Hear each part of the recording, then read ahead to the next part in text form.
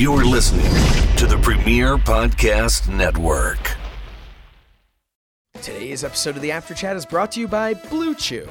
Guys, remember the days when you were always ready to go? Now you can increase your performance and get that extra confidence in bed. Listen up. BlueChew.com, that's blue like the color blue.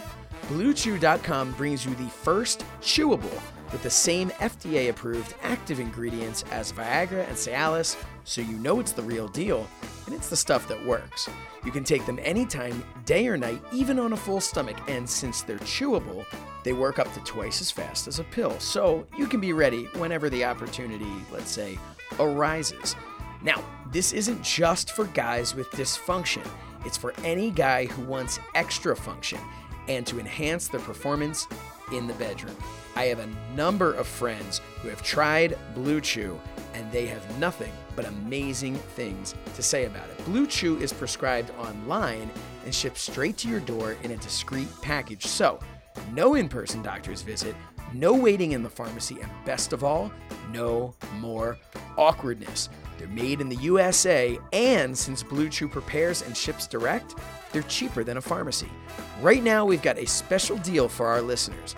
Visit BlueChew.com and get your first shipment absolutely free when you use the special promo code BILL. Just pay $5 shipping. Again, that's BLUE Chew.com, promo code BILL to try it free.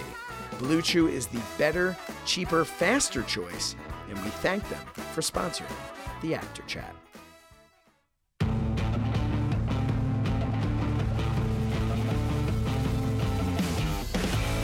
Are you kidding me? Episode 29 already? Oh, we're on? Hello, everyone. This is Bill After, and welcome to episode 29 of the After Chat. And with me today, as always, through 29 episodes, even though I've missed one or two on my own, but I have called in or I've taped in, is my co-host, Josh Chernoff. Welcome back to the show. Great job last week. Oh, thank you. Welcome back to the show, Bill. We missed you. Well, thank you, and I miss being there. And one of the main things that I regretted was that was the week where, and I know I spoke about it a little bit, the passing of my old friend Pedro Morales. So yes, now that I'm here. Yeah, I was going to say, if you have any memories or any thoughts that you'd like to share, I think we'd love to hear there's one thing I want to say. I am ready for any kind of show, baby. Sounds good. Well, and we've got a show for you today with a special guest, Nikita Koloff. That's going to be my comrade. Yeah, there's stuff to talk to him about. Eons and eons of just so many years that I was both in the wrestling business relationship with him and also personal friends still to today. So much to talk to him about. But the main thing is that the National Wrestling Alliance is bringing back the Crockett Cup. Yes, and we're going to talk to him all about that and see what his involvement's going to be. But first, Bill, do you want to grab a headlock? On headlines. Absolutely. And it is right now in a few hours, we will be going on the pod waves, and we got a very interesting press release from the WWE. So it's breaking news. Yeah, breaking news right now. Roman Reigns will appear on Monday Night Raw to address his fight against leukemia. So it's a who, what, where, when. WWE superstar Roman Reigns, a.k.a. Joe Anoa'i. What update to the WWE Universe about his fight against leukemia? When this Monday, February 25th at 8 p.m. Eastern Time, 7 Central on the USA Network. And where? At the State Farm Arena in Atlanta, Georgia. And do you know who's going to be there in person? I don't know. The one day to be legendary son of mine, Brandon Apter. He will be in attendance. Very nice. Yes. And it's also the 70th birthday of the Nature Boy. Yes, it is. Nature Boy Ric Flair will be celebrating. I'm sure Becky Lynch is going to be involved in that somehow. Oh, I would would definitely think so. Yeah. Definitely. I mean that's so it's just channeled that has to happen. Yeah. So, Bill, one of the things that we had in our format that we wanted to talk about that I don't think you can go this week without talking about this guy, Kofi Kingston. Man, Oh man. what a week he has had. When I was growing up, there was a young wrestler um, who was billed from the West Indies. A lot of people say he's Latin American. Mm-hmm. His name is Dory Dixon, and he was very similar to what I see in Kofi Kingston. When I first met Kofi, when he first started in the WWE, and I was backstage one night, I said to him, "You know what? You remind me of this guy Dory Dixon," and he was really thrilled to hear this. But Kofi Kingston has been, and I'm not going to say stuck in New Day for so many years, but it's more like a comedy shtick type of angle when he is one of the prime pro wrestling athletes in that company. Do you agree? I do, but here's kind of the interesting thing about that. And I agree completely that he's been in, and I agree not stuck, but he's been involved in a comedy trio. But if you think about beforehand, Kofi Kingston's career trajectory was really like he had hit his peak and was on his way down. And I think a lot of people were like, well, Kofi's not really going to ever get bigger than he was. And then New Day breathed new life into his career. And I think everybody then just kind of looked at it like, oh, wow, so we got all this more. He created a whole new legacy for himself with New Day. And one day, he'll move on from it, but, maybe something will happen with the other guys. But, man, I mean, I've loved Kofi Kingston from so far ago, but, when he still had an accent. Yeah. But, I think it's just this is a guy that the fans are obviously behind him. And I think the WWE is going to really deliver with him. And I don't know that delivering means I want your opinion on this. What are your thoughts on he now has a one-on-one match with the new Daniel Bryan for the WWE Championship at Fastlane. I don't see Kofi Kingston winning the championship. I see some sort of screw job with Eric Rowan involved, and then perhaps Eric Rowan is banned from ringside at WrestleMania. And that's the big one for Kofi. Yeah, and that's what I'm wondering is, like, I feel like that is such a turning whatever plans they have on its head. Like, I think they did not anticipate Kofi Kingston being involved in the WWE title picture at WrestleMania. And he may not be, but I think he should be. I remember they talked about weeks ago, you and I were talking about, they said it's going to be a new day, actually, in the WWE. They were going to change a lot of things. Yeah. Well, if this is the first wave of what the change is going to be like, I'm very psyched. Just the excitement of the maybe 15, 20 minutes that he put in against Daniel Bryan in the Elimination Chamber. I was standing in front of my recliner. That was so exciting. And here's the weird thing about that. Like, all of this happened because Mustafa Ali got injured. And that's why Kofi was put in. And so I'm going to step back a little bit from the WWE and giving them, I don't want to give them too much credit for their new era because I don't think they had any intentions of ever doing anything like this with Kofi. I think what happened was Kofi, they gave him that spot and the internet started blowing up with, oh my God, give him the title, And I think it's great that they didn't. Like, don't get me wrong. I think it worked out beautifully. But why Kofi? Why did they? You know what I'm saying? He's part of the New Day group. So why not someone who is bring up somebody else from NXT? The reason I think they went with Kofi is fan favorite, high flyer. I think that was it. They're just like, oh man, we lost Mustafa Ali, who the crowd's really behind, and he's going to do all these amazing high-flying moves. We need another high flyer, but we want somebody, we don't want to just grab someone from 205 Live. We want to grab someone that the fans, we know they're really behind. And I think the WWE thought of it as the fans would be like, cool, Kofi Kingston, he's going to do some fun spots like they think in the Royal Rumble, Yeah. Like no one ever looks at Kofi Kingston when he says, I'm going to be in the Royal Rumble. Nobody goes, oh man, maybe he's going to win this thing. No, they instantly go, oh, I wonder what type of stunt he's going to do to not get eliminated, Or what they could have done, and this is one of our topics regarding NXT, they really could have, and this was a surprise when I was a kid, they always brought in this guy you never saw before, and it was like, this guy's probably going to be a bum, and then he wins, and that would have been Ricochet. He would have been somebody who would have really been almost an unknown and made overnight. Yeah.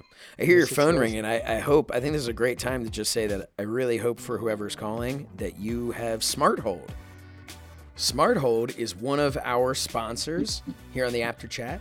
And let me tell you a little bit about Smart Hold. Are you a business owner? Okay. Yeah, well, that would be very smart of you. Oh, I see what you did there. Are you a business owner or office manager? Do you have message on hold? If so, how much are you paying? If you're paying more than $35 per month, you are paying too much. Do yourself a favor. Check and see how much you're paying. If you aren't using Smart Hold as your message on hold provider, you are simply paying too much. For only $35 per month, Smart Hold gives you unlimited message changes, pro voice talent, and best of all, no contracts. Go to smart-hold.com. That's smart-hold.com for more information. Be smart. Get Smart Hold. And Bill, by the way, be smart and don't spell out the word dash. Yeah. I feel confident that our After Chatters got that. So kind of shifting gears from, we were talking about Kofi and you mentioned the NXT guys. Well, I mentioned Ricochet because we were talking about, that high-flying guy and all that. But can you imagine if they brought him in as a mystery that night and some of the fans there are going to go like, oh, who is this? And he becomes like, oh, gosh, what's a good thing? Like when John Cena showed up on Raw the first time. Yeah, I mean, just like a kind of overnight sensation. Yeah. But you know what, though? That would have been better for Ricochet than the debut they actually gave him, except then the next night on SmackDown, they did a much better job of them. Go back, because the debut they did with him, now that we're getting into this, to me was it was very average. And then his interview afterwards on the pay-per-view was, I was waiting for somebody to come and attack him. Yeah, here's my issue with this whole bringing up the NXT guys. It looks a lot like the NXT guys are just going to be on every brand, which is a little confusing. And I've been waiting from the beginning of the brand split to see this happen. And it has happened. I mean, the brand split is slowly disappearing, just like it did last time. And everybody knew this was going to happen because the WWE can't commit to anything. You have the women's tag champs are now defending on all brands. You have NXT guys popping up. You have the previous NXT people popping up. I thought there was going to be another draft type of situation coming up. Oh, there's going to be. It doesn't mean, but they did the draft for years after they had already abandoned the thing. Like, it doesn't matter. There's nothing special about a brand split when you have people who can just jump all over the place. Because if that's the case, then here's my question for you. If the women's tag champions can defend on all brands, which is not necessarily a bad thing. It's a good thing. But why then is there a Raw women's champion, SmackDown women's champion, a Universal champion, a WWE champion? Yeah, I mean, I would actually be happier if you had two very separate brands and had champions either for specific, like they did back in the day, which was US is on one, Intercontinental's on the other, which they're still doing. Yeah. But tag team champions can go between brands and world champion can go between brands. And I think it's just they get kind of lazy with it, Josh, I think anyone should be able to go into either brand, and the reason being it's more exciting for the viewer to watch a show when he doesn't really know who's going to show up on that show Yeah, that but then week. that's not a brand split. It doesn't need to be a brand split. Well, no, then that's two different conversations, because a brand split, if you're having a brand split, then you're acting like it's two separate companies, in which case, no, they shouldn't be able to jump back and forth. Otherwise, what you're talking about is basically just having two shows and you don't know who's going to be on the show. That's what I'm talking about. Yeah, So I mean, I can think be titled 2 different days, 2 different ways, Raw and SmackDown, but talent should be able to just show up on either one. Yeah, that's the way it used to be in the beginning. Yeah. And I think that maybe this brand split has just been kind of awful because, again, they don't commit to it. They never made the shows different enough. The only big difference is that SmackDown is a tolerable show that has some pretty interesting creative on it, and Raw is atrocious. So, with the occasional good segment. Remember, this is Josh's opinion here, ladies and gentlemen. Yeah, Right, but I think it's most Raw people's is hard. opinion. Raw is hard sometimes for 3 hours, but I want to get onto, while we're talking about the NXT people. Mm-hmm. You bring out a monster like Aleister Black, Right. and you're waiting to see him really go to town on somebody, and then he gets killed the whole match by Elias on Monday night. And there was no chemistry between the two. And I love Elias and Aleister Black. I do too. Some And people the don't have chemistry, and they didn't.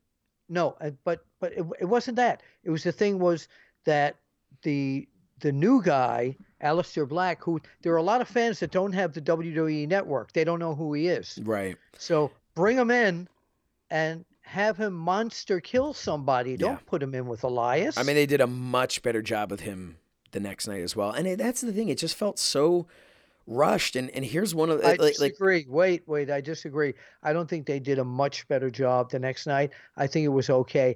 I'm not saying they did a great job. I'm saying it was much better than Raw. And also, you have two guys now.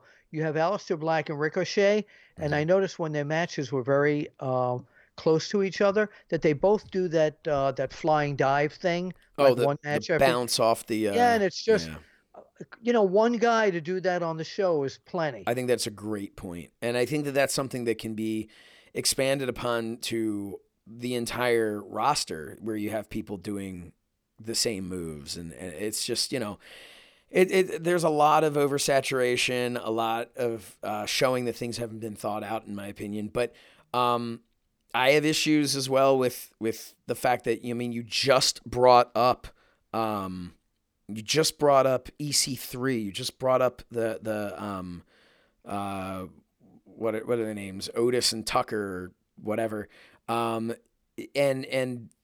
all of a sudden it's like, okay, take a back seat because we have these other people now, right? Like it's.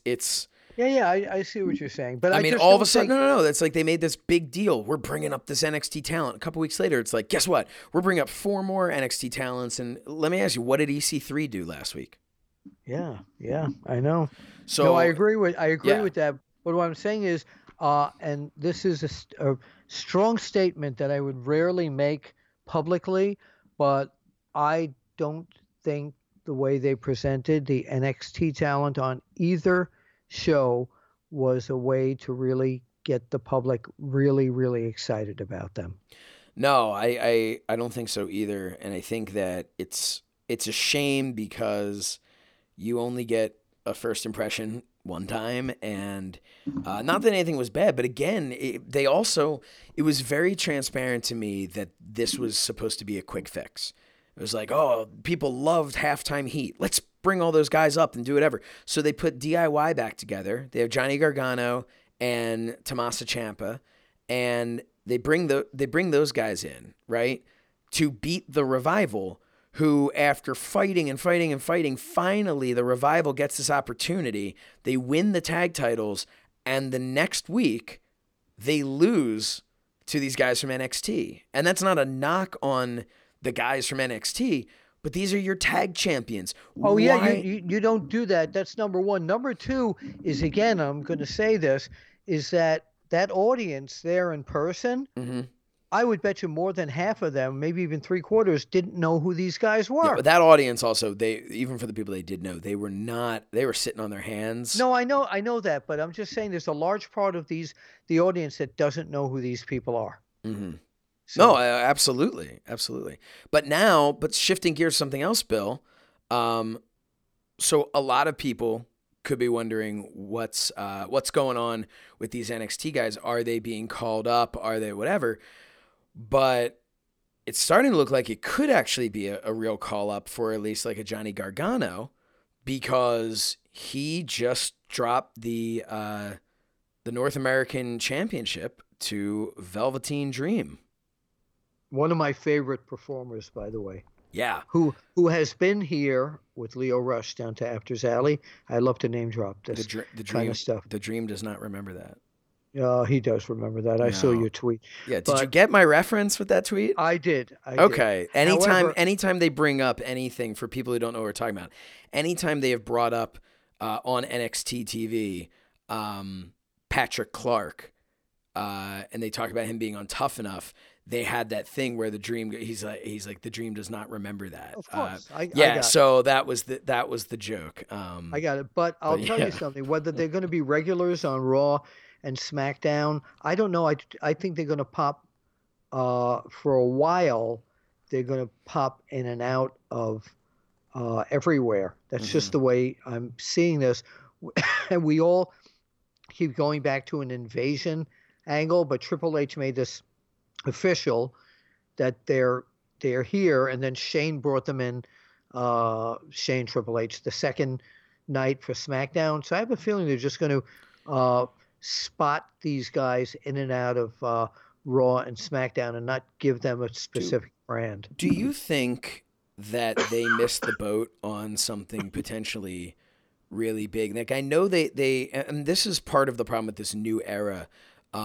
It was such a knee-jerk reaction to bad ratings, where they came out, oh, we'll now all be in charge of all of the whole McMahon family's in charge of every brand and blah, blah, blah, and whatever. Do you think that maybe they missed the boat with bringing all these NXT guys up? They had Stephanie running Raw. They had Shane running SmackDown. Couldn't they have done a great thing with Triple H as the face leader of NXT, of that brand, coming in saying, this is the best brand that gets the least exposure, and NXT is invading Raw, NXT is invading SmackDown, and that could have been huge, and they just missed that boat. I agree. I love that idea. Yeah. And I can see, and Triple H is the guy, the face of that company that could put that over so strongly. I totally agree, Josh. Well, missed opportunity for the WWE. Could have been the new NWO. But I think so too. So speaking about the NWO, Hollywood Hulk Hogan, not as Hollywood Hulk Hogan. In the news, the big news is that Netflix is doing a biopic on him, not a documentary, a biopic on him, and not going through the days of the Gawker scandal or anything like this, but just about Hulk Hogan, the real American, and Thor has been picked to. Yeah, Chris Hemsworth. Aquaman, was it? No, he wasn't Aquaman. He was Thor. No, you're right. He was Thor. And, Can I just say for 1 second, that was an amazing transition that you just did there. Oh, thank you. Yeah, I was really impressed by that. But anyway, back to what you were saying. Yeah, Thor is. But I also could have seen Aquaman playing Hogan, but hey, who knows? Maybe he'll be playing somebody else in the because they're going to need a bunch of these jacked up guys to be playing. Yeah, but now wait a minute. So let's bring something interesting. WWE brought Hogan back, but in Saudi Arabia, they've still, no matter what they say, they've still kept their distance from him. Oh, sure. Now WWE is also working with Netflix to produce some projects. Well, I heard that they were working on a Vince McMahon movie. Right. So what I'm trying to say is now, even though they're different production companies, the mothership that they're going to land on is all Netflix. So I wonder now if this is going to bring WWE more into bringing Hogan back onto their regular shows more often, on the TV shows. If nothing else, at least just to promote, I'd assume, whatever's going on, if they're associated in any way. And, it's interesting. They have, we talk about Thor playing Hulk Hogan. If there's anything that I think could be learned from Marvel movies and from DC movies, DC has this great television franchise, which I know you've been a fan of some of their shows. Arrow, Smallville, yes. Yeah. So I mean, Smallville's a different. I loved Smallville, but that's kind of outside of the canon, if you will. Yeah, but something like Arrow and the Flash and any of those. But then when it came time for the DC movies, there's no connection. There's a different actor playing Flash. There's different, there's no connection. Whereas Marvel has just seemingly rewritten how you do comic book movies, because everything's connected, from Agents of S.H.I.E.L.D., the TV show, to, and some of the Netflix shows are connected, some of them aren't. The ones that aren't, people usually complain about. The reason I bring this up is, if they're planning to do a Vince McMahon movie, I think it could be kind of neat if whoever's going to play Vince McMahon at that time period, at that age, when they're going to be in the Hogan film, and vice versa. Hogan, you can't do a Vince McMahon movie without having the Hulk Hogan character in there. Oh, of course. So, I see where you're going. Yeah, I think same actors, yeah. and let them kind of be connected. Let them intertwine, But maybe I'm overthinking what they're willing to do. I mean, this is a company that blew it on the NXT invasion. But just the fact that after all the negative things that happened with Hulk Hogan, who was our guest on the first 3 episodes, well, first two episodes, and then a third episode, of Hollywood Hulk Hogan. Of course. But just the fact that they're contemplating doing this when there might still be a little backlash going on, a negative backlash going on. I mean, this is great. I'm glad it's happening for him. Yeah. So I think we've reached a point now where the dust has settled, and the people who have chosen to forgive him, or chosen to just move on, even if they're not forgiving, but just, okay, hey, let's move forward. Those people are kind of set. And the people who are not going to forgive him, and I'm not saying they're wrong not to, but the people who are not going to forgive him are not going to forgive him. And we're moving forward. So I think that, at some point in time, you have to move forward. And the WWE made a decision to bring him back. And whether that's popular or unpopular, it was a decision that was made. The same way that people questioned us having him on the show. It's whatever it is, you got to live with it. We made a decision. We own up to that. People who are doing this Netflix show, they've made a decision. They're owning up to it, and it is what it is. And I think that like I said, it's going to do great, Josh. Yeah, I think it's going to be great. I think it's going to be really, really interesting. And then also, let's not forget, they've made really entertaining films about serial killers. And I think we should all be able to agree that, without excusing anything Hulk Hogan may have said, a really popular Ted Bundy film, like I don't think you can really compare, Hulk Hogan to that. No. So it's one of those things where maybe King Kong Bundy. Right. So it's one of those things where you have to look at it and say, people were enthralled. I mean, look at the O.J. Simpson, TV. The TV film or whatever it was, the miniseries that came out, people were enthralled with that. So I think that there's an audience that's going to be able to say, like, even if they're just, Hogan did this, Hogan did that. Hey, I'm still interested. Would love to learn. All right, let me ask you a question. Please. Let me ask you a question. Open casting. Who do you want to play? Who would I want to play? That's correct. Oh man, thinking back at that time, God, I don't. That's a great question. I'd have to think about that. Why don't we put it out there for the after chatters? Who they want me to play? No, they want who they would play. You come up with an. Oh, I thought you were going because I'm a well-established actor. That was I'm a. I've got my IAW TV nominated actor.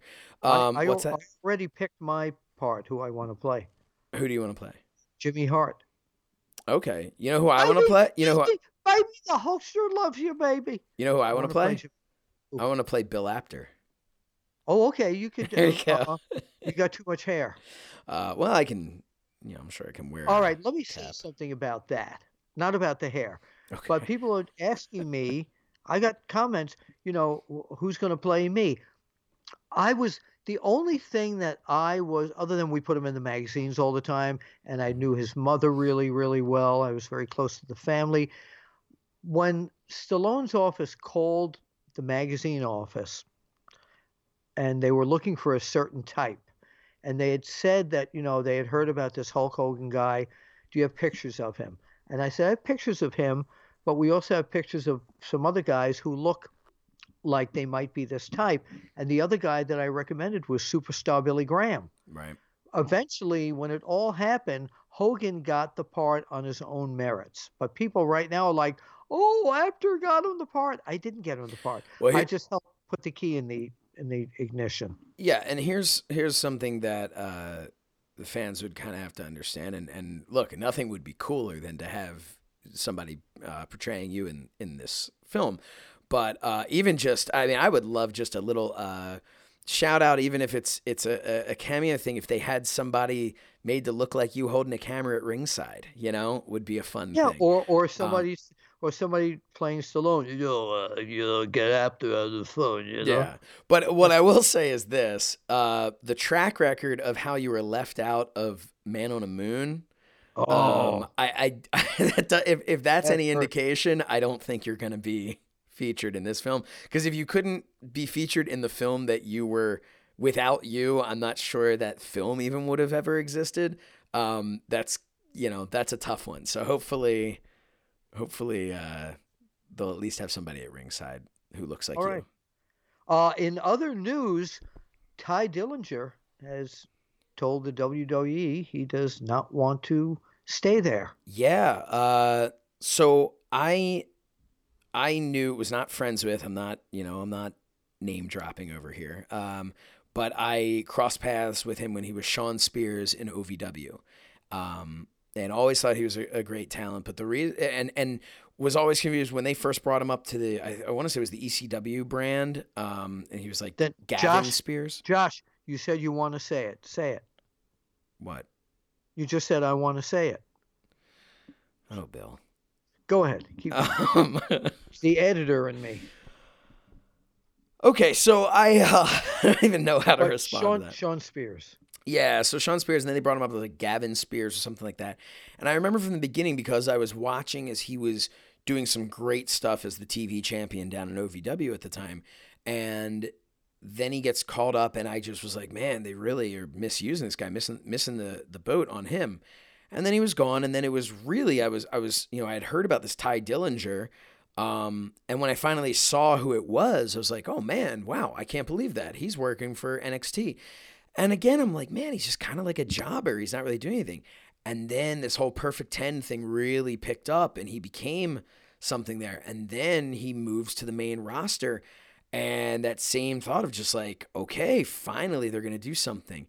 And then nothing with him. One of the things that I think, first of all, the guts that it takes to say, I want out from the WWE, and I know how long this guy has been working to get there and to get to a spot.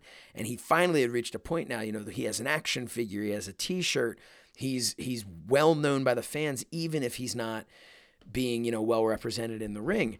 But for him to basically look in the mirror and say, I'm better than this. I can do more. I have more to give. Did you see that Cody sent out a very encouraging tweet to him? Yeah, because he basically is doing what Cody did, betting on himself.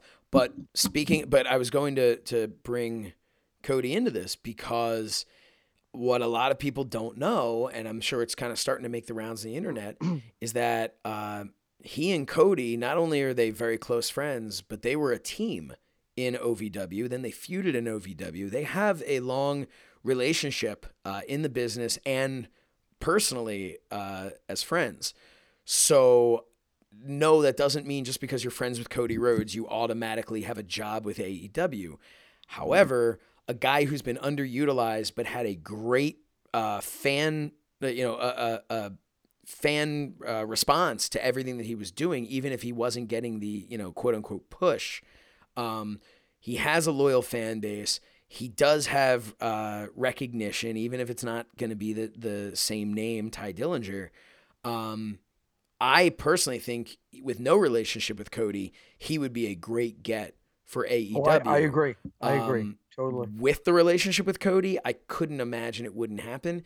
And if he was released, which we know that he asked for it. We don't know if he was actually granted his release.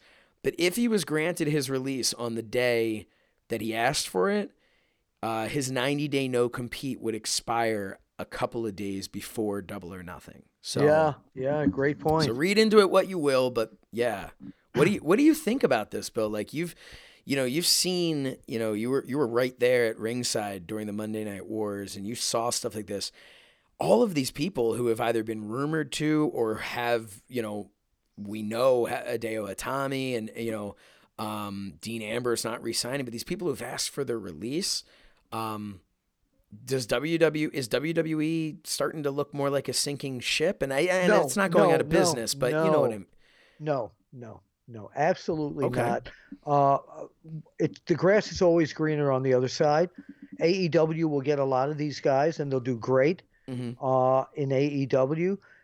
WWE will, really look at what you and other people say when you say is WWE a sinking ship. WWE is a massive corporation that because they might lose even a lot of talent, they're not going to be a sinking ship. They're always going to be the major force. Will someone like AEW step up and become an equal major force in a few years? That's a possibility. But are they a sinking ship? No. I want to say it was the. Then say it. I want to say, but I'm not sure if it's right or not. But I believe the January episode of So Says Chernoff, which is available now on demand Fight TV, I had a segment in there called Chernoff Soapbox. And in that segment, I addressed exactly what you're talking about, that people say, oh, it's this gigantic corporation, it can't go out of business, anything like that. One of the things that I mentioned was people are so focused on ratings. Ratings don't really matter as much as, you can look at something like attendance. And one of the things I pointed out was if AEW chose to run in the same city within a couple of weeks of WWE, if AEW proves to have a really strong brand, there is a chance that people are going to say, okay, well, where should I spend my money? Now, you're going to have these diehard people that are going to stay, they're going to know Raw. Raw is a brand. Raw is coming to town. That's where they're going to go. I don't know what this AEW thing is. But it wouldn't be the first time that, yes, I understand WWE is way bigger than it was back in, 95, but they were not in a good place when Nitro started. Josh, attendance is not the key to their business anymore. Not the key to their business, but we saw what a quiet crowd did to the energy of Raw on Monday. What about no crowd? That's not going to happen. It's not going to happen. Okay. It happened to TNA.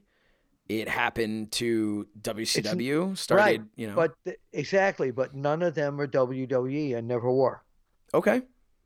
Look, I don't think they're going to go out of business, but I think that the WWE should be paying a lot of attention to the fact that if a reputation starts to become the WWE doesn't know how to present these guys, AEW does, even if that's not true, if that's the reputation, if that's the appearance, that's going to hurt them. And I think WWE is really going to have to step up. We've got to see where AEW is going to be seen. Right now, AEW is seen on pay-per-view. We've got to wait and see what pieces unfold here. We've got to wait and see if AEW gets major television and then starts drawing people in, because a lot of people who are hooked, no matter what you say or people say how bad WWE might be, that still WWE is their brand, period, the end. I agree. And I don't think WWE is going to go out of business, but I do think that WWE, I think there are going to be a lot of changes if they don't start making other changes. And you look at things like Pyro being gone. That was a cost-cutting measure. Not because they were going out of business, but because they looked at it and said, "Oh, we could spend our money elsewhere." But Well, they play the music louder from the entrance themes now, so it's Well, all right. so that's Josh, I have to actually get on the road shortly here. okay. Uh, Well, but yeah, before we go, because I have to get on the road because we need to talk to Nikita Koloff, yeah. and I need to get into my comfort zone down in Apter's Alley to hook up and connect with him. All right. You'll be there too, I assume. Well, of course. Of course, of course. But the last thing that I want to talk about on our headlines here, if it makes no sense to people, we're taping this at 7:40 on Thursday night. Yes. Correct? I've had Correct. nothing to eat all day. We still want to talk to Nikita Koloff, correct? Yeah, absolutely. Okay. So I guess what's the word? Hangry? Uh, are you getting hangry? I'm getting hangry. I've had Oh nothing to eat God. like the whole. I did have a handful of Snyder's of So Hanover pretzels. here's what people don't know about Bill. Bill So is he's throwing this out. Bill So is while we always say, the nicest guy in wrestling, and that's not a work, that's a shoot, as they say. But Bill also can have a tendency to be like a Snickers commercial. Where have you seen that? Where they're like, you're not yourself right now. You're not yourself. And then he just give him a Snickers bar, and Bill will go back no, to being Bill. Hershey's dark chocolate Okay. or Oh, are you going on a fruity adventure? Fruit Adventure Tic Tacs. But before we get to our interview with one of my favorite people in the whole universe, and I don't mean the WWE universe. I'm talking about, all that stuff that's out there. They have announced that they're bringing back the Dusty Rhodes the Classic Yes, for the the Tag tag Team team tournament. Classic. Yes, yeah, Yeah. and I'm thrilled about that. Yeah, I That think that'll be Dusty's name stays alive. I think that'll be really cool. I'm glad that that's a tradition that really seems to be sticking, and it's Oh, always been wait, entertaining. wait a minute. I'm It's the waiting. Dusty Rhodes Classic, right? Yeah. So don't you think that the Young Bucks should be entered in this, or Cody and Ty Dillinger? Oh my. Hey, come on, we're throwing ideas around here. That sounds good. Hey, It sounds I did hear that the Bucks were offered a like invasion storyline to come into WWE, and they turned it down. I heard the same thing. We don't really know because none of us were there, but I think an AEW invasion at the right time and the right place would be as big as the NWO invasion was. I think that they are a good 5 years away from it having any weight to it. You have to build up one brand Oh, for of people to course, want to of see that. course. But and I don't see it happening either. But man, there are so many things that I didn't Well, maybe see we have to happening. check and see if they bought tickets for MetLife Stadium, Yeah, well, I'll have you check into that. or did they get comps? I don't know. Bill, would you like to introduce this interview that we're going to do right now?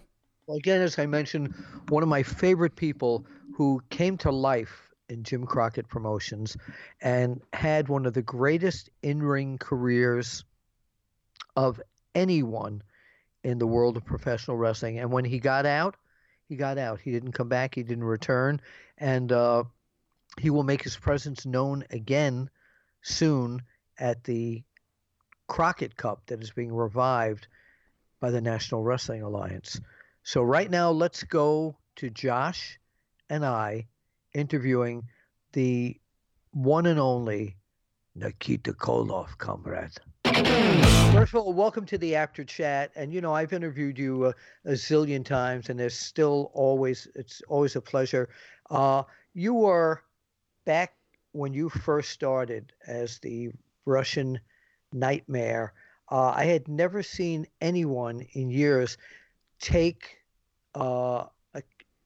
just take a character like this and become so almost overnight successful. Tell us a little bit about the background of how Nikita Koloff came to be born.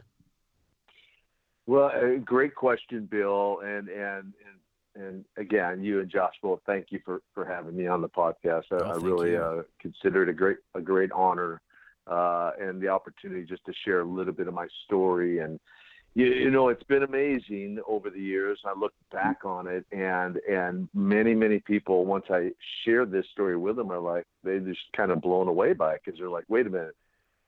No training, no background, no upbringing in wrestling, no dream of growing up being a wrestler, but yet, you know, this door of opportunity opened up for me in 1984, centered around the whole Olympic Games in Los Angeles when the Russians, the dirty Russians, boycotted the games in LA, and the persona being cast to be in those games, but because of the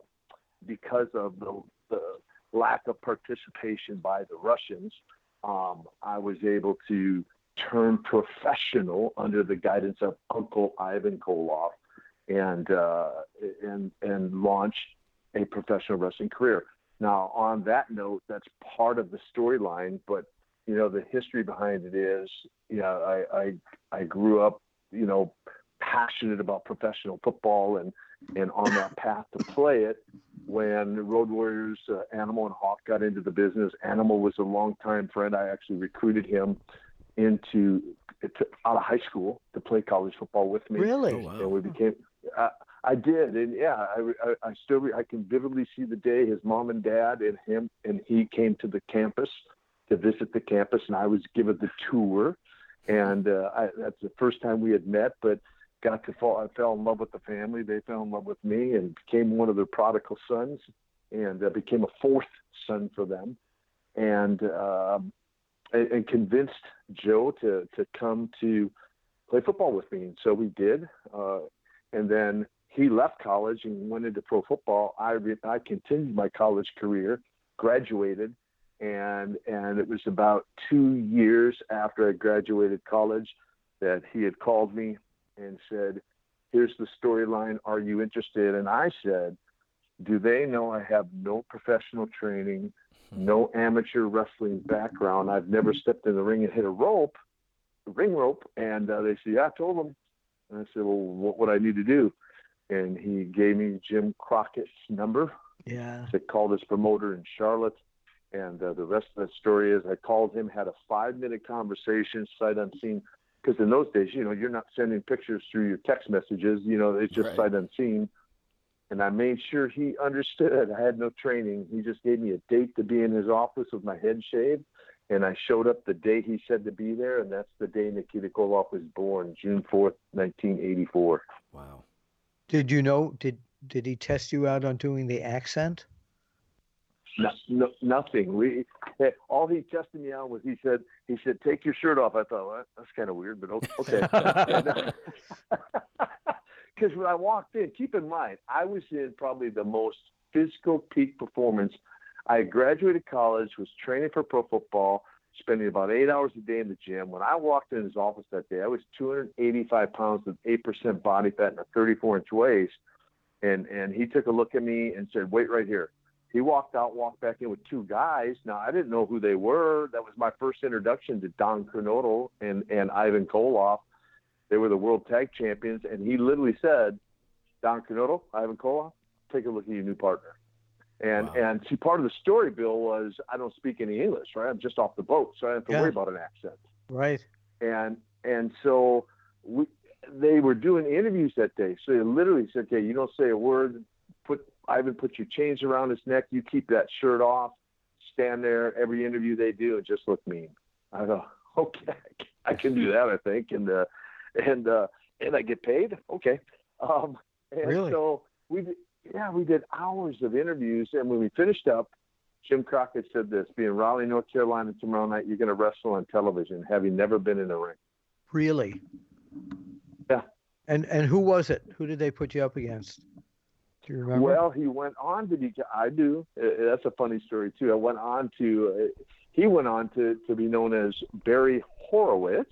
But at that time, he was known as Bret Hart in the NWA, not the Bret Hart of Canada. Just But I didn't know that. I did not know that. I'd never heard that before. Yeah. He was Bret Hart in the NWA, and then he went on to New York and became Barry Horowitz. But the funniest part I think of that story, I saw him 2-3 years ago at an autograph signing. And what was interesting is I pulled him aside. I said, "Hey, I got a question for you." He's like, "Okay." And he's like, I go, "Did you ever know that night I stepped in the ring with you that I had never been in a ring before?" And he goes, "Nah, they kind of left that bit of information out." And I said, "Probably a good thing for you on your part." That was it. And 11 seconds later, I had my first win in professional wrestling on television in front of a sold-out crowd. And who was at that point? Because I was there all the time, but my memory doesn't serve me right sometimes. Was that under Dusty at that point as the booker? No, Dusty had not come in as the booker yet. Right. In fact, I was so new to the business, I didn't even know what a booker was. But Right. But he was there, King Kong Bundy. I mean, it was the Stan Hansen. It was the who's who of wrestling. They were doing 4 special hours of TV taping, and I was on hour number 3. And they showed me in the dressing room how to lock up, how to tie up, and a couple basic things before I went to the ring. Amazing. Absolutely amazing. So little by little, you started becoming one of the most feared, as we used to say in the magazines, one of the most feared men in professional wrestling. And I have to tell you something, when we showed pictures of you in the magazines also, the fans were like, this guy looks awesome. So as you were going on, you kept taking care of yourself, you kept learning. Who were the people that taught you mostly all the ropes as you were going on and learning? Well, I have to give. I mean, there's lots of people that get credit. I would have to give credit to, but two of the foundational pieces of the success of my career are Don Turnodal and Ivan Koloff, because what we did from that first night in Dorton Arena was, which, by the way, I'll throw this little fun part in there too. I think Crockett started having second thoughts because we really didn't get there early enough to be able to get in the ring and work out a little bit. And Ivan talked him into still letting me do it. And all Ivan told me was, whatever you do, don't trip on the ropes getting in the ring. I thought, how hard could that be? I found out how hard that could be. But especially if you've never been in a ring before. But what Don and Ivan and I did for the next 2-3 months is we would get to the towns 2 or 3 hours early. They would bump all over the ring before the matches and teach me the mechanics of wrestling. And then Ivan would sit in my corner for a single or maybe a handicap match, me against 2 guys. I would sit in their corner and watch their match as the World Tag Champions. And then on the way home, we would then talk about the psychology of wrestling. So I learned the mechanics prior, the psychology after the match each night. And so they get a ton of credit. Of course, Dusty gets a lot of credit once he did come in and get the book. We worked some angles against each other, and then obviously eventually the superpower angle. But and then I was so blessed, guys. I mean, I got to get in the ring with Johnny Weaver, with Dory Funk Jr. I mean, some legends of the business that put me over. That got in the ring with me, had incredible matches, and put me over to help build that character into what it became. And you know what, you had, you kind of had the rocket strapped to you right away. And as you're talking about, with really no experience, and when I was kind of just doing some research to learn a little bit about your earlier career when you first started out, because I was not watching in 1985 or 1984. But I think it was like 1988 when I started watching. But the one of the things that I noticed was, of course, your Great American Bash 1985. It was just about a year, maybe 13 months after you started. There you are against Ric Flair at the Great American Bash for the world title. Yeah. Almost to the day. So picture, okay, here's a guy who's never had any training or background in wrestling of any kind. And within 13 months, I'd become the world tag team champion, the world 6-man champion. Yeah, I kind of and glossed now over I'm that. wrestling. Yeah, and now I'm wrestling Ric Flair for the world heavyweight title. Of course, part of that story was we're going to take all the gold back to Moscow, right? I remember that. I was there. Yes, you were, Bill. I know you were very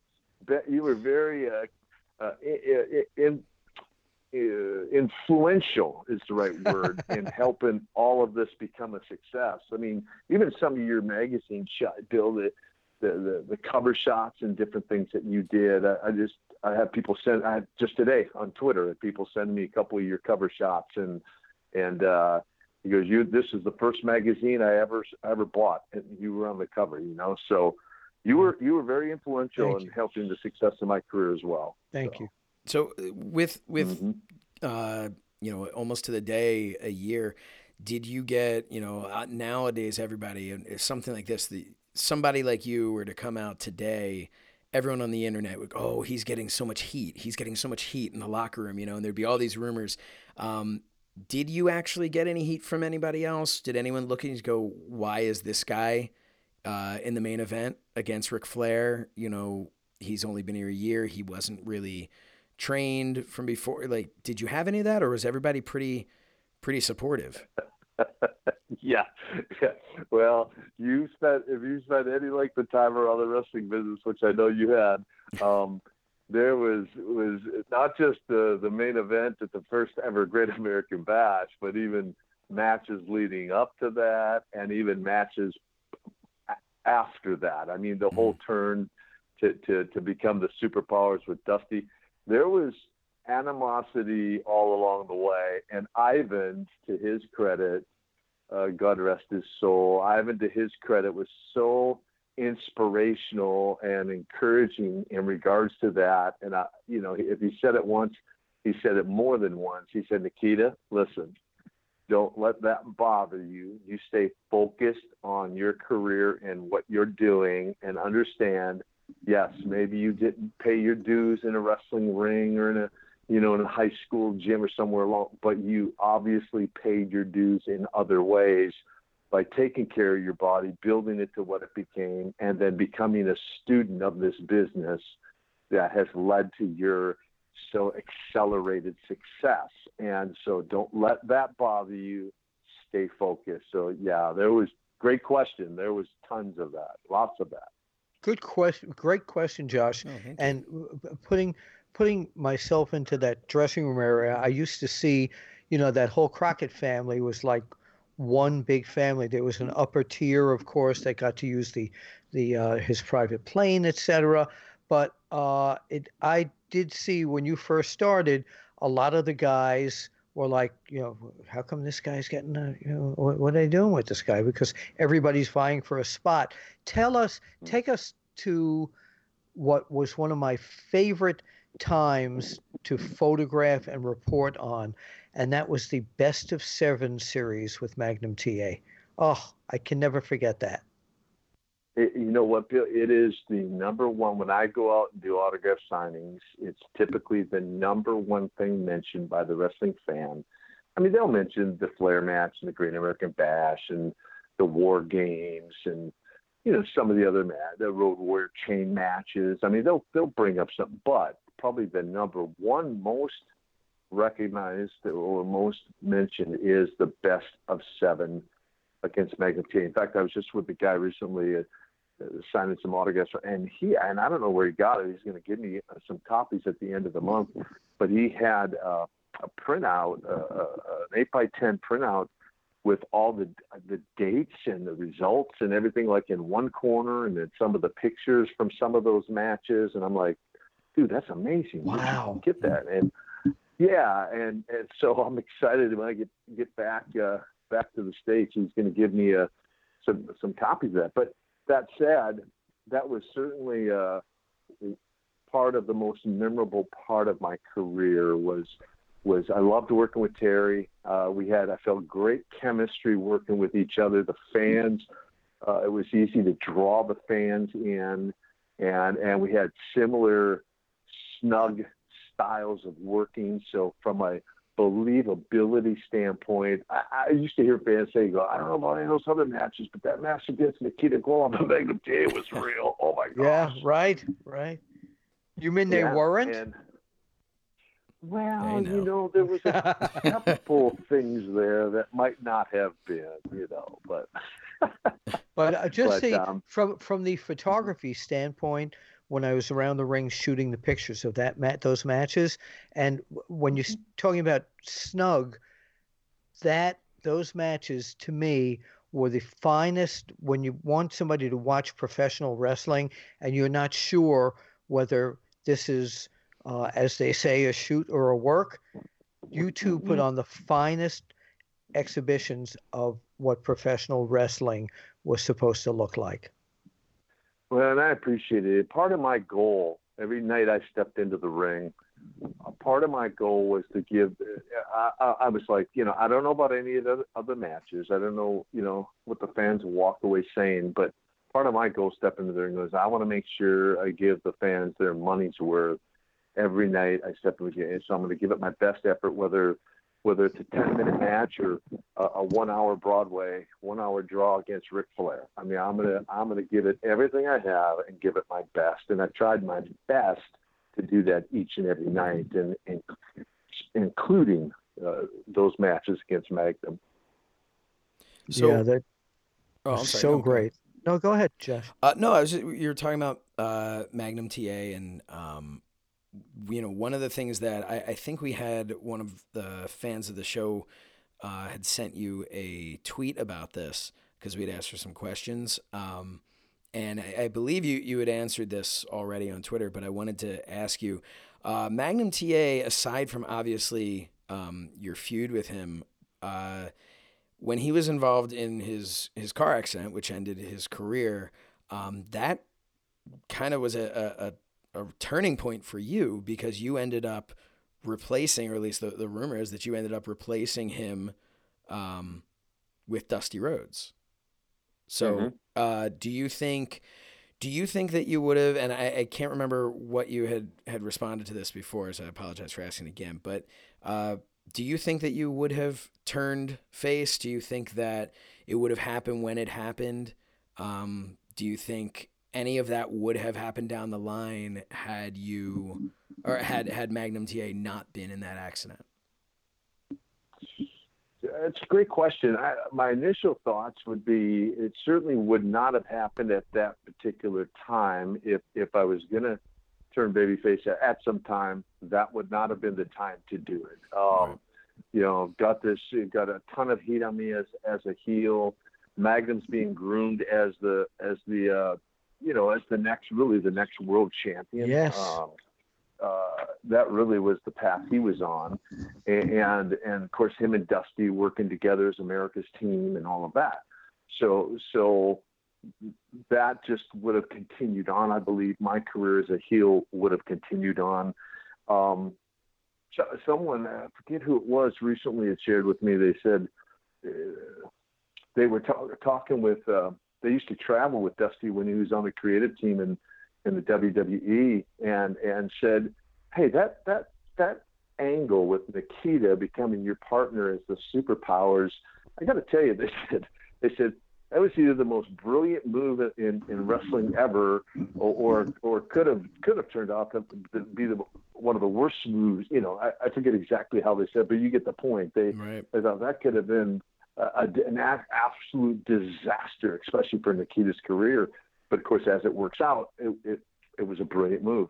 And so I don't know if I would have ever turned babyface because, I mean, to my knowledge, Bill, you may know better than I, was there ever a Russian babyface prior to that time? No, and probably, to be honest, there was no reason to do that because you would have been had Magnum won the world title, Nikita Koloff would have probably been first in line for the title shots as well. Yep. Yeah. So I don't think it would have made sense. Yeah. The feuds would have continued on. So no, I don't know that I ever would have had the experience of wrestling as a babyface, and certainly it would not have happened. Oh, wait a minute. I'm hearing in my head you have to give me a Magnum TA, please. You mean maggot TA, maggot TA? Maggot. Oh, no, Magnum. Yeah. So let's move now to the special moment of you and the American Dream, Dusty Rhodes together, baby, as the superpowers. Yeah, that's right, baby. Son of a plumber from Austin, Texas, baby. Yeah, that's if a you will. road that you're saying. If you will. By the way, are you following what his son Cody is doing currently? I am. Just in the last 6-8 months, I've been kind of keeping an eye on what he's doing, and I don't know about this whole American Nightmare thing. I may have to challenge him on that. There's only one nightmare, and that's the Russian nightmare. He may want to stick with the whole American Dream theme. I'm just saying. You heard it here first. Cody Rhodes versus. Maybe that's the mystery opponent for Double or Nothing. Yeah. That might be. Yeah. So let's take it now. We have the Crockett Cup. Jim Crockett Promotions comes up with this great idea for the Crockett Cup, and in the end, on the first version of this, it's you and the American Dream, Dusty Rhodes, winning the Crockett Cup, and the National Wrestling Alliance has announced now that after ages and ages, that Billy Corgan and Dave Lagana have announced that they're bringing the Crockett Cup back, and you are involved. Tell us about it. I am. I was excited to talk with Dave Lagana and about the possibilities of maybe being one to hand that trophy to the winner. Having won it in 1987 when Dusty and I, as the Superpowers, won the Crockett Cup.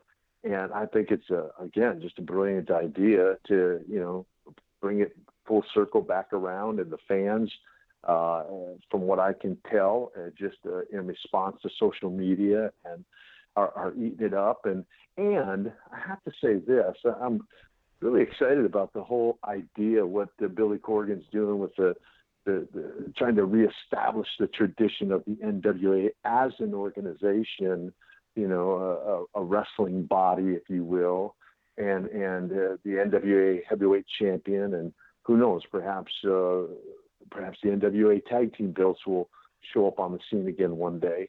But just that whole idea of reestablishing it, and I say that because I know, again, from all my years of travels doing lots and lots of autograph signings over the years, and feedback from the fans that the WWE is always going to be there, right? I mean, it's the starship up there in Space Galactica, okay? But there's always room for competition, and the fans are hungry, as they have said to me over and over again, that golden era of wrestling that you were a part of. We'd love to see something like that again.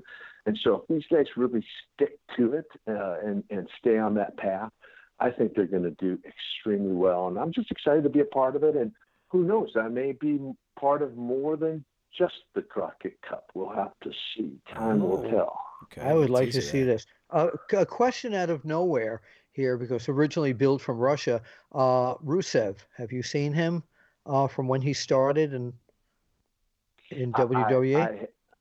I've not. I've heard about him, and his match. I've never actually seen a match of his. I've just heard quite a bit about him. I only asked because somebody had said, "Oh, this guy's like a new Nikita Koloff." So and that's what I've heard. Yeah. Okay. Like a modern day version. Yep, I've heard that same thing. Before we let you go, please tell us about your other passion, your relationship with God. Yeah, it's really the foundation at this juncture of life and what I'm doing and is full-time ministry. In fact, I'm calling you guys today from Maui, Hawaii, where I am visiting my newest grandbaby.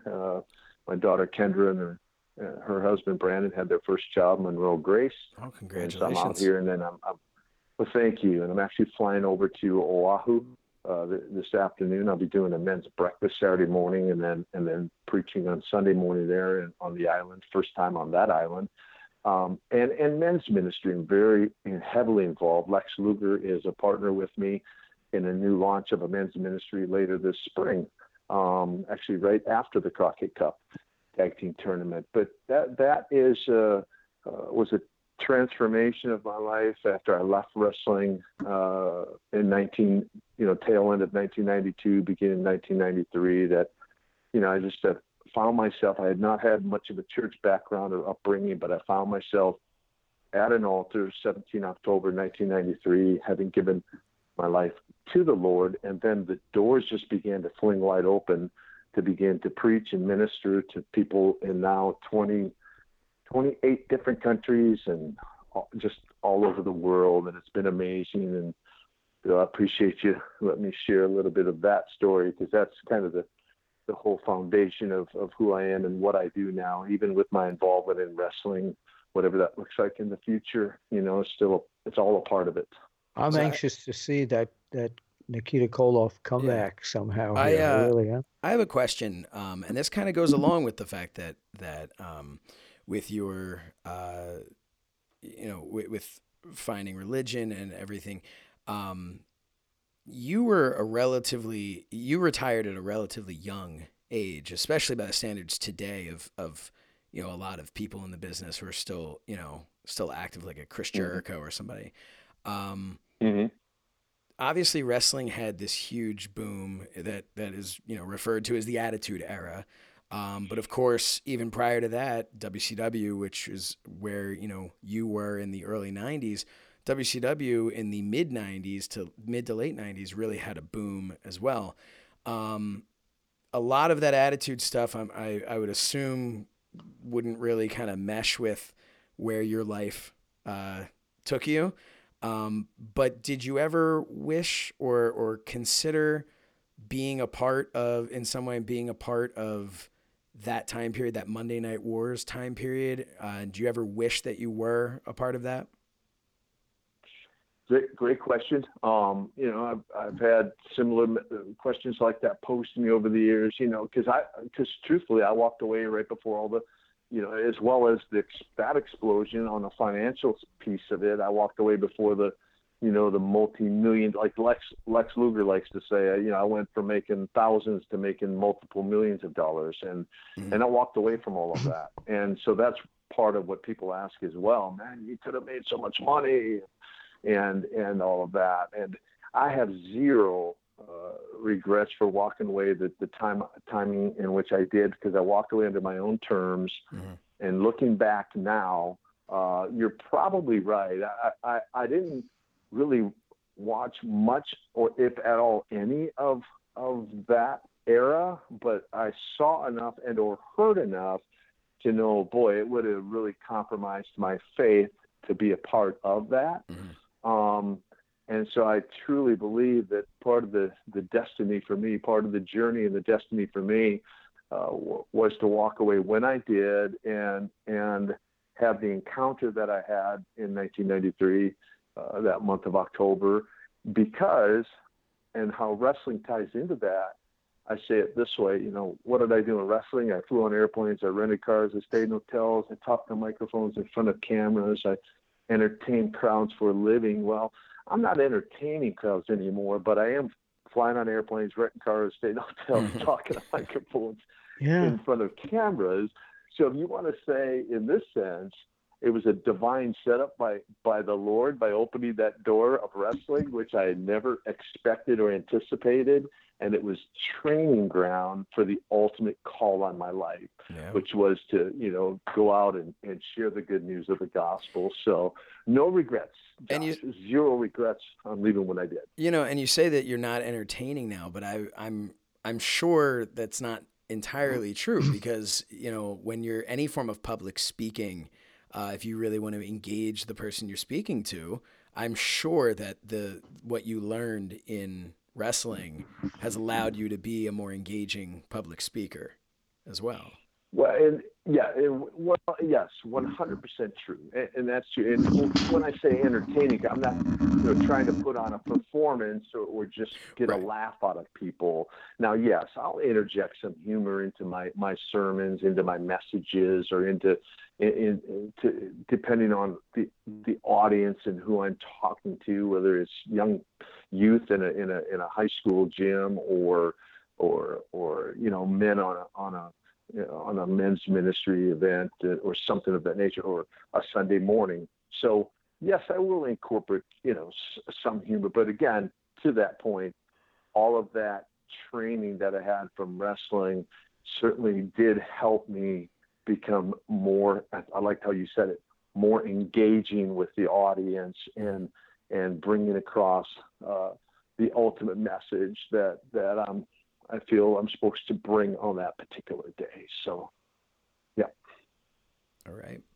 Well, I just want to say, as somebody who did grow up watching you and then did kind of always wonder what had happened to you just as a young wrestling fan, this has been a real honor for me to get to talk to you, and I'm very happy to see where you are in your life now. So thank you so much from me personally, and I'm sure Bill would like to thank you as well. If Bill's still here, I don't know. I think something happened to Bill. I guess I'll wrap this up. But I guess you get to wrap it up, Josh. But yeah. Well, and to you and Bill both. Again, I'm very honored by the opportunity just to be able to share just a little bit of my story and really kind of on a wrestling note. As I said, I don't know, my involvement with the Crockett Cup and the NWA, where else that potentially could go. We'll see what happens there. I am excited at the possibilities. Got a few creative ideas that I'll throw out there and see where that might lead. So the fans can just kind of hang with me for right now on the edge there and see if it leads to anything more. Well, I wish you the best of luck, and thank you so much. And I am going to go try and find what happened to Bill and how he got disconnected here. But thank you so much for joining us. Hey, thank you guys, and I appreciate it. And to all the fans out there, I look forward to hopefully one day crossing paths with you, and if I haven't already, and taking a picture, signing an autograph, or just getting a handshake. And Josh, hopefully one day we'll get the opportunity to shake hands and meet face to face. Absolutely. I'd love that. All right. Thank you very much. Thank you. All right. Well, that was an awesome interview with Nikita Koloff, and thank you again for being there. Wait a minute, folks. I have Bill back on the line. Yeah, no, I am back. So what happened is my computer had the blue screen of death. Yeah, that's a tough one. I mean, I'm sure a lot of people have experienced that before. But we were worried sick about you. Whoa. But, well, thank you. But it was great. At the end of it, Nikita had the opportunity to tell everybody his true feelings about you, and